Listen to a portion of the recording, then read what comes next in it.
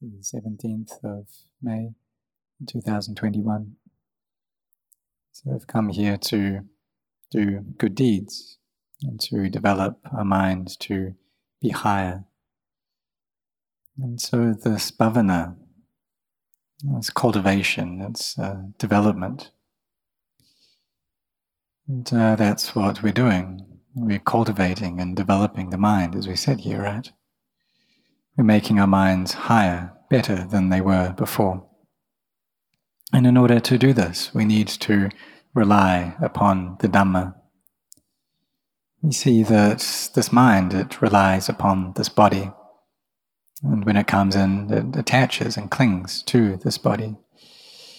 But this body is of the nature to constantly deteriorate. You see all of its various parts, all of its organs, they all need to break down, that none of them stay, none of them last. They're all changing. And so we have this clinging towards the body. We see all of its parts, they always change. And like the Buddha said, sabbe sankhara anicca, that all sankharas, all conditioned phenomena, they're anicca, they're constantly changing. These teeth of ours, for example, they're changing, and if they're in a normal state, then we feel that they're a source of happiness. But that's because pain hasn't arisen within them yet. So we feel at ease, we feel comfortable with these teeth. But it's when they start to deteriorate, when problems arise, that's when suffering comes up. And it's true for all the other organs. Our heart, our kidneys, the liver, these are very important, vital organs for the body. But if they deteriorate or if problems arise within them, then we can suffer a lot. And even though we may try to be cautious, we may try to stop disease, these things have to fall apart. They have to deteriorate following their nature. So there are many different things which affect the body. The food that we eat, the weather, the emotions that we feel, the sleep that we get. These are all important things for our health. And our food is especially important for monks to contemplate before we eat. That the reason for us eating is to alleviate the painful feelings that we have in the body, but to not give rise to any new painful feelings, which essentially is just to know a sense of enoughness, a sense of moderation in eating. That if we eat too much, or if we're too excessive with any kinds of food that we have, then that's not getting things in balance. Like if the food we have is too spicy, then this can harm the body. If we eat too much sweet food, too much sour food, then this causes damage to the body. And so if the body is well in balance, if there's a sense of enoughness with what we put into the body, then illness doesn't arise. We see that even bitter things, that they are generally good for the body, but if we have too much, then this also brings drawbacks as well. So like the pollen from a lotus flower, that this is good for one's health, but if one has too much, then it makes the body out of balance. And so this is important, getting things just right, getting things in balance. And what about our minds then? Well, it's normal that when the mind has delusion, that when we see a form through the eye, it will start proliferating based upon that delusion. There'll be liking towards that form or disliking towards it, and it will start proliferating. And this is what our lives are like. This is what we go through in our lives. And so there's always this clinging to me and to mine. And this constantly arises due to the proliferation that we have. So what should we do then? We need to train, because a well-trained mind brings happiness. And if we don't train these minds, they'll always be in a deluded state, which causes us to constantly suffer. And it's the mind which experiences that suffering. But if we contemplate every single day, seeing that all of these conditioned formations, they're changeable, they're always changing. And so do we see that? Is that actually the case? And when the mind is in a peaceful state, then we can use that to contemplate in the body. But it's normal for practitioners to want to get quick results. We may read the scriptures and read about how people watched their mind, looked at the mind, and they attained to the Dhamma very quickly through that method. Like Venerable Subhata, he looked at his mind and he could see the objects of the mind there. And then he could separate those two out, separate the mind out from its objects, and through doing that he was able to attain to arahantship. But the thing is that he had been seeking for this freedom for a very long time already, freedom from suffering. He'd already kept his precepts and sila very well, and his samadhi was already well established. And we see that those people, or the Brahmins at that time, they often kept very good sila. And many of them, especially the hermits, they were well established in their samadhi. But it's just that wisdom hadn't yet arisen for him, because he didn't know this path that could lead out of suffering. So we see that both sila and samadhi, these are there outside of the Buddha Sasana. And he had already brought his mind to peace to a degree. Like all the hermits that had practiced off in seclusion, one of the three Kassapa brothers, they could attain to arahantship, and that was due to the stillness, the peace, the collectedness, the settledness, the firmness of their minds. And so the Buddha gave them this teaching on heat, saying that form is hot, it's burning, and the eye is burning. And then when there's that sense contact, when the eye sees a form, that perception we get of that is burning. And so they thought, well, how is it possible then to have these feelings, to have this contact, but for that to not be burning, for that to not be hot? Well, we have to abandon self. And if we don't abandon that self, then there'll always be clinging to this body. And if we cling to the body, then this body is always deteriorating, then we need to be deteriorating as well. So suppose that there was one kind of body which never deteriorated, never degenerated, there was never any illness that arose within it. It was just perfectly at peace and at ease in this way. It didn't need any medicine at all. But maybe it had to still eat food, and so you had to go through the difficulty of feeding this body. But what about if there was a kind of body that didn't need any coarse food? All it required was just the air that it breathed, that was its sustenance. It didn't need any of this coarser food. And so there wouldn't be any need to go out and get exhausted looking for this other kind of food. There'd be a lot of joy, a lot of happiness having this kind of body. We see now that during this present time, that a lot of people, they're ill at ease. They have a lot of fear in them because they take these false refuges. And we see that the mountains and forests, the parklands, sacred sites, that these aren't true refuges. They're not secure, they're not supreme, and they don't bring complete release from suffering.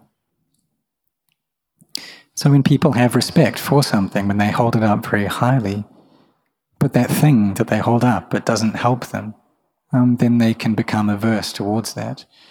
And maybe it's not able to keep them safe from COVID. And so, say a person like this, they get COVID, and then they get angry and they destroy the images of these devas or these celestial beings or deities that they hold in high respect. But in reality, they should be destroying their wrong views instead, their views tied up with self, this delusion that they have believing in self. Because the Buddha taught that this body is something that is unstable. And if we don't understand that truth, then we should ask ourselves, well, these arahants, these beings who had great merit, why is it that they needed to get sick? For these people who don't understand that, who don't want to get ill in this way, who think that because of the merit that they have created they shouldn't get ill, that shows that they have merit, but they don't have kusala, they don't have skillfulness. Because the merit that we do, it makes our minds at ease. We see that even the arahants, they had to pass away. Even the great teachers, the Krupajans, who we respect very highly, all of them had to pass away. But if merit meant that we never got sick, then none of these beings would get sick, none of them would have died. And so their bodies had to deteriorate, they all had to break and pass away, they all had to die. And so we're in the same boat as them. But the result of merit is that it brings brightness and happiness to our minds. But it can't stop death, because this body is a heap of deterioration.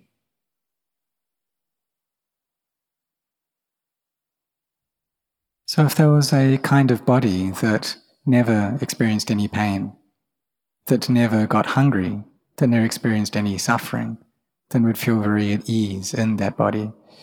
But this isn't the body of a human, this is the body of a deva, of a celestial being. And that kind of body, it doesn't need any food, like human food. And it'll be better in this state. And so I suppose that we had that kind of body that never required any food, that didn't get pain, that never got any aches, that never felt hot or too cold, then this would be quite good. It would be a step up. But the mind, it's still not in a peaceful state, it's still not settled, it's still frantic. And so even though there's happiness in the body, there's still this suffering there in the mind, because there is still that attachment there within our hearts. And there's fear that arises as well, because we know that we're not able to stay with that kind of body in that state for long. It's something that's temporary too. It's like how the wealthy people in the world, when they gain their wealth, they've got happiness from that, but alongside that happiness also comes fear as well, because they know that that's just temporary wealth. They can't stay with it forever. And being separated from the things that we like and the things that we love, that this is a kind of suffering. What about if there was a body that was even more subtle than this? That there was fullness in the mind as well, this joy within our hearts. And this would be a better state. There wouldn't be suffering there due to the firm establishment of samadhi. And so this is a mind of a Brahma God. And people who can get into deep states of samadhi, they're able to reach the states. They know what it's like. They know about the joy that arises within the heart, how full, how contented it can be. And it can stay like this all day long, being happy and joyful in this state. And so this is a better way of being. So there are the bodies of humans, there's the body of a deva, there's the body of a Brahma god. And these Brahma gods, they feel this contentment, this inner satisfaction in their minds.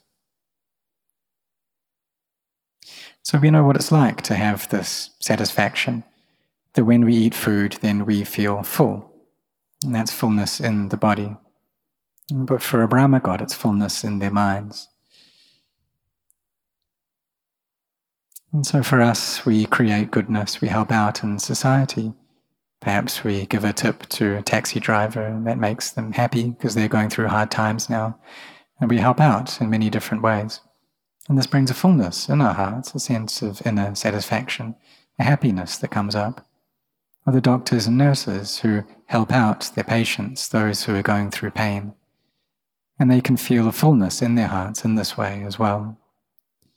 Or we come and chant and we listen to the Dhamma and we gain that inner satisfaction through doing these activities.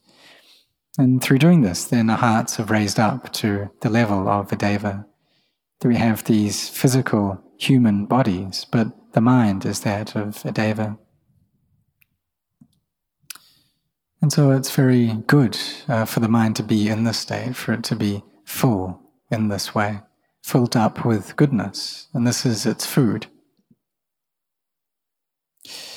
But when the mind attaches to form, attaches to feelings, to the various sounds, the various tastes that we experience, then there is suffering that arises due to that attachment.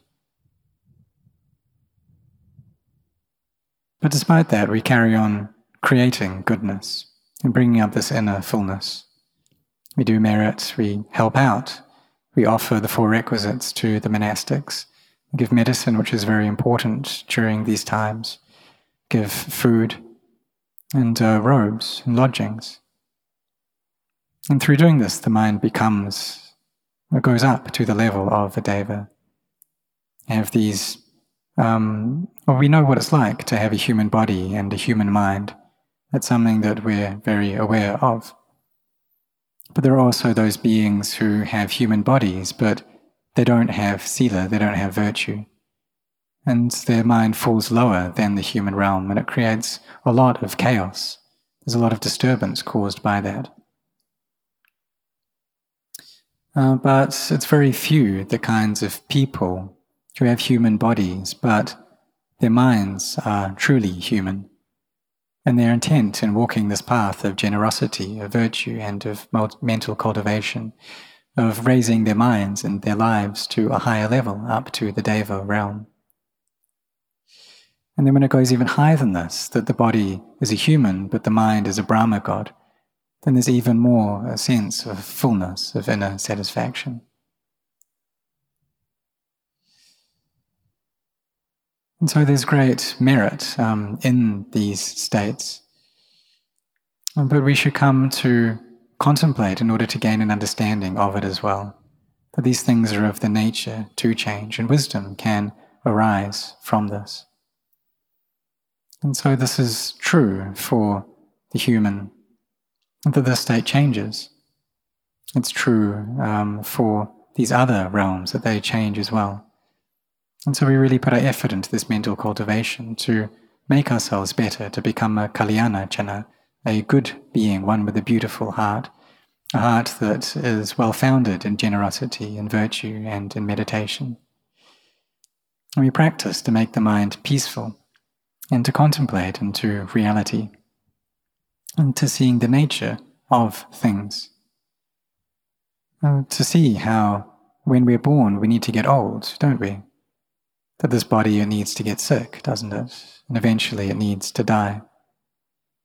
And different things, the different parts of this body, they need to break, just like these teeth.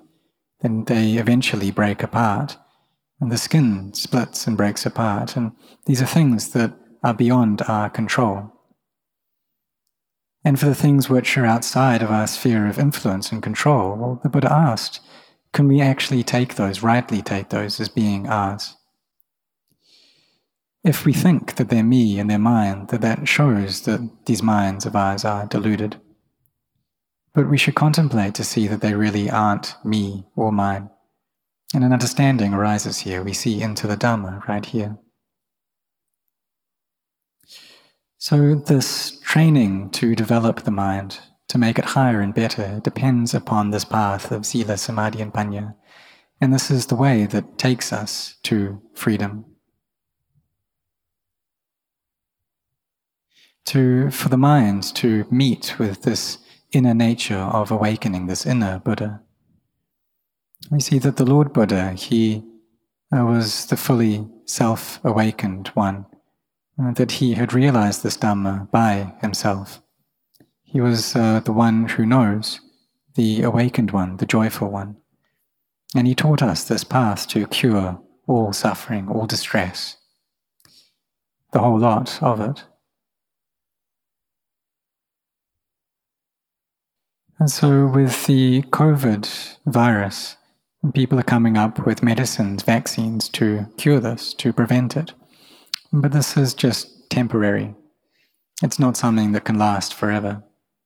But the medicine that the Buddha gave us, which is this path of Sila, Samadhi and Panya, this is something that's able to permanently defeat all suffering. And so may all of you really be set on this path. Really set your hearts on it, have firm intention, for both the laity and for the monastics, to bring up this will to practice.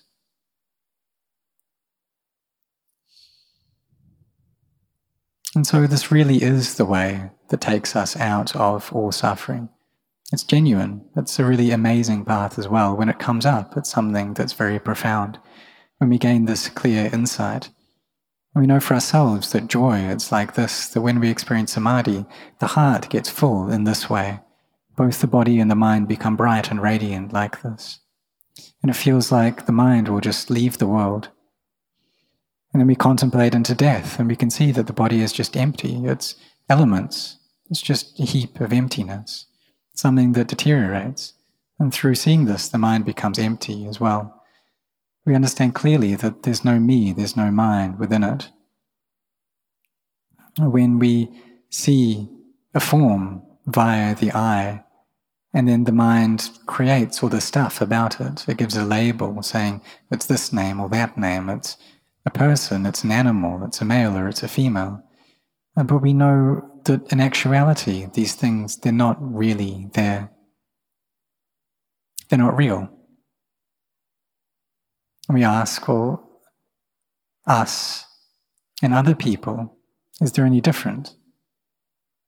This earth element and other earth elements, this water element, this fire element, this earth, this air element, and the other water, fire, and air elements, is there any difference between them? And we see that there isn't. And when a me doesn't exist, then a them doesn't exist either. But what about the mind? What about the mental qualities? Well, these too are within the 5 khandhas. The feelings that we gain, our perception or memory, the thoughts and the emotions, and the sense consciousness. These are within the 5 khandhas. So there's both the physicality and the mentality. But when the mind, this knowing element, doesn't have delusion, then it will become empty and understand that there is no me, there is no mine. And here it gains freedom through walking this path of Sila, Samadhi and Panya. And so may all of you bring up the will, this sincerity to train, to practice.